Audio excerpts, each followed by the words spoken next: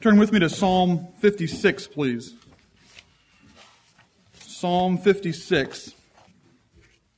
This section of Psalms, Psalms 52 through 61, are close to that area, are very similar in their approach. And it's David's call for deliverance, prayer for deliverance to the Lord for some difficult situations that he had gotten himself into and that the Lord had put him in. And I have taken great pleasure in reading through these Psalms over the last couple of weeks, and in times past I've been somewhat fearful as to which Psalm to present, and I'm not fearful this morning at all on Psalm 56. This stuck out to me. It was almost like a light on the page. The other Psalms quickly dulled, and this Psalm was very bright and alive to me, and I'm excited to present it to you this morning. I want to make a few comments before I go into the Psalm, and then I will briefly go through the verses of the Psalm and then make some concluding remarks. There's two kinds of people in this room right now. There's those that are going through trials and tribulations, and there's those that will. We don't know the timing of these things. These are in the Lord's hands. Right. For those of you that are going through trials, this Psalm should give you comfort and hope and strength in the midst of a dark time in your life, but yet the opportunity for a bright time. Yes. For those of you that are not, I give you what you need to prepare for those times. I give you the recipe for success during a trial or a tribulation that inevitably will come for those that are righteous, for we know that all that live godly shall suffer persecution. Right. Yes. I also give you what you need to help those that are going through trials. So for those of you that are not in the midst of one, now you know what you can do and how you can help those that are, and the comfort that you can offer them. We are supposed to be in the body with others, according to Hebrews 13:3. And this allows us, this psalm allows us the information that we need to help those that are going through those trials and tribulations. What made David great? We quickly run to the stone from the sling and the head of Goliath. We quickly run to him going through a troop and leaping over a wall. I give you today, David's greatness, and many times was in how he handled the trials and tribulations of his life. Yes. What he did when the Lord put him in a difficult situation and how he reacted. And Psalm 56 will give us that. If you get only two things from the Psalm, it is this. Great men and women act appropriately when things go bad for them, when they find themselves in difficulty. And secondly, where do you find your trust? And verse 3 will encapsulate the entire psalm for us. We've got 13 verses, but in 10 words, the entire psalm will be given to us. Yes. Life will have its trials. It's inevitable because we sinned in the Garden of Eden. However, how you deal with those trials will define what kind of person you are. Whether you deal with them appropriately and correctly and quickly will define the kind of individual that you are. Proverbs 24:10 says, "If thou faint in the day of adversity, thy strength is small." Great men and women are not always defined by their proactive approach to life, but many times their reactive approach to what the Lord puts in front of them and how they deal with the situations they find themselves in. I ask you this morning, why are the martyrs remembered? It wasn't necessarily for great acts they did in a proactive way, but yet how they reactively withstood the persecution that the Lord decided to put them in. Yes, excellent. They are remembered because they trusted to the end. They did not trust to the halfway point. They did not trust to the final lap. They trusted to the end, and the Lord saw them through. Amen. There's different reasons why we go through these trials in our lives. Today's psalm is not to try to delve into those reasons, but yet to find out what we do when we're in them. Ecclesiastes 7:14 tells us that we ought to consider why we're in these situations, and I implore you to do so. But today, I want to give you the recipe and the cure for them. This psalm can be broken down into two components. The situations that David found himself in, a particular one in this psalm, and then David's confidence in the Lord to save him, and how he used that over and over, almost as a chorus for his life when he found himself in a difficult trial. The subscript in my Bible tells us that this was when David went before Achish of Gath and found out that although he thought he was going to be in a situation that would be better than where he was, he immediately became afraid and found out that there were many in his presence that were trying to kill him and get him in some serious trouble. And I want to tell you that although we don't believe the subscripts to be inspired, I want to read a couple of verses from 1 Samuel 21 and tell you that I believe this subscript in this particular case to be very true. 1 Samuel 21 gives us this account of Achish, king of Gath. Now I want to read 3 verses. 1 Samuel 21, verses 11, 12, and 13. And this will give us the context for our psalm. And the servants of Achish said unto him, Is not this David, the king of the land? Did they not sing one to another of him in dances, saying, Saul hath slain his thousands, and David his 10,000s? And David laid up these words in his heart, and was sore afraid of Achish, the king of Gath. And he changed his behavior before them, and feigned himself mad in their hands, and scrabbled on the doors of the gate, and let his spittle fall down upon his beard. That's the context for Psalm 56, and you'll see that in some of the words. Let me read Psalm 56 to you. Be merciful unto me, O God, for man would swallow me up. He fighting daily oppresseth me.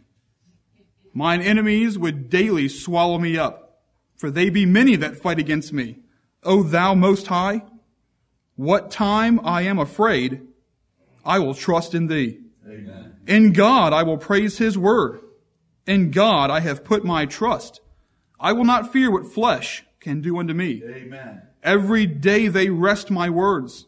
All their thoughts are against me for evil. They gather themselves together. They hide themselves.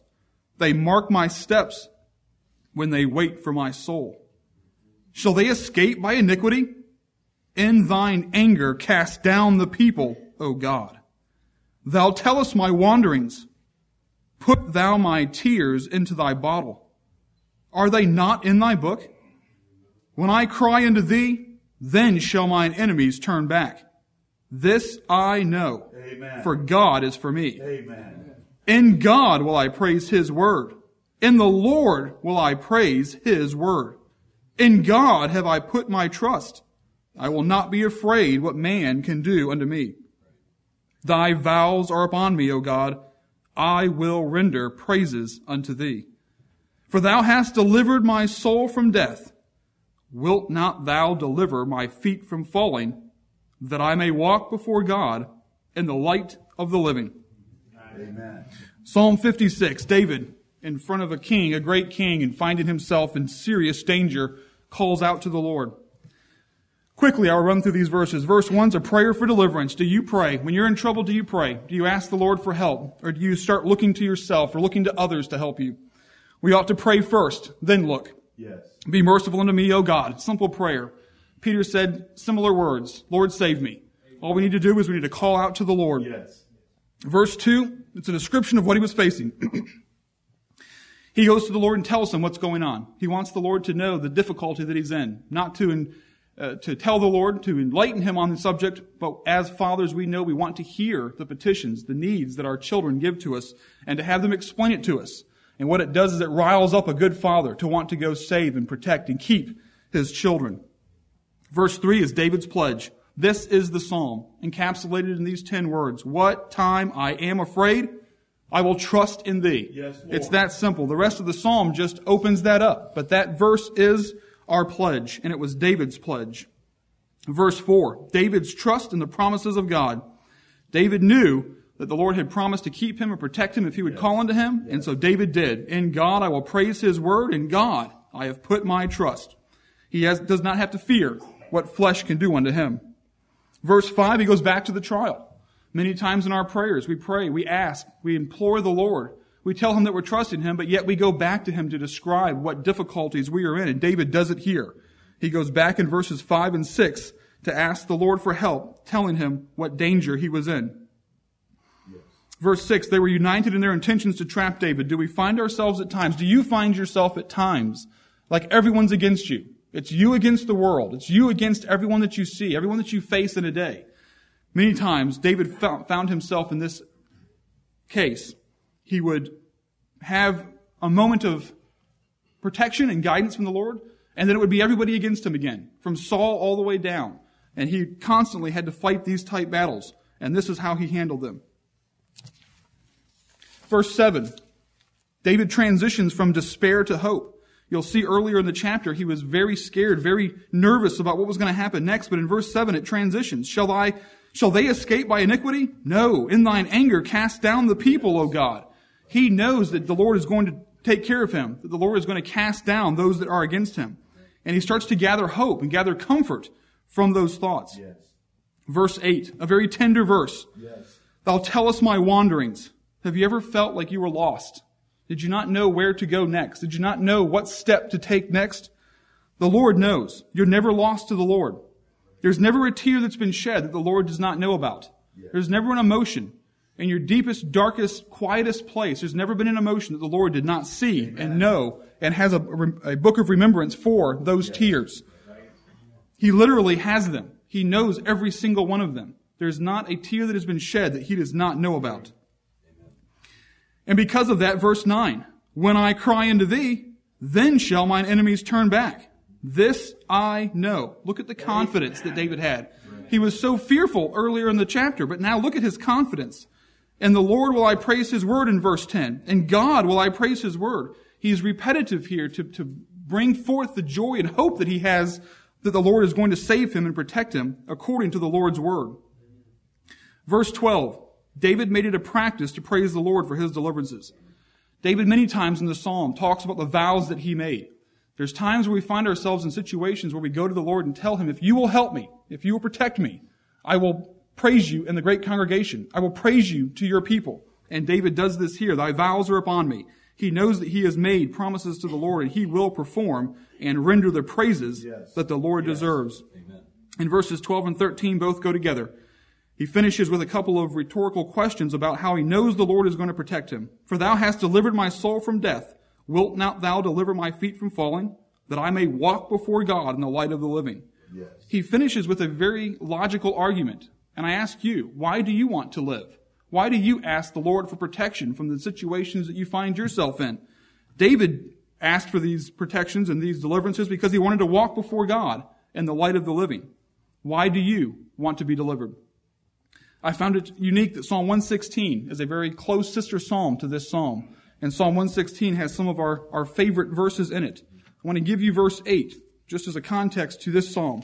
Psalm 116:8 says, For thou hast delivered my soul from death, mine eyes from tears, and my feet from falling. Very similar language. David found himself in these situations often, but he always went back to the same source, and that was his God and his Lord. Yes. To conclude, a couple of points. We come to church to hear about God. We do. We come here to hear about the great God that we have and his Son, the Lord Jesus Christ. We get to hear about the Holy Spirit and the effect that that Holy Spirit should have in our lives and how he should bring forth the joy and hope that we have. However, if we don't live a life of faith and deal with the trials and tribulations the Lord brings our way, we're false. We're hypocrites. We have to live the way David lived in Psalm 56. And when we are afraid, we will trust in thee. The Lord answered David. Amen. He will answer you. Just a few chapters later in 1 Samuel, I believe it's chapter 27, David's now friends with Achish, king of Gath. David was able to go back to the same king and seek refuge in another trial of his life. The Lord will answer you, and he will turn things around completely for you. Yes. Will we trust in him? I give you Psalm 56 and verse 3. What time I am afraid, I will trust in thee. The Bible says, Psalm 34, many are the afflictions of the righteous, but the Lord will deliver them out of them all. Amen. Amen. Amen.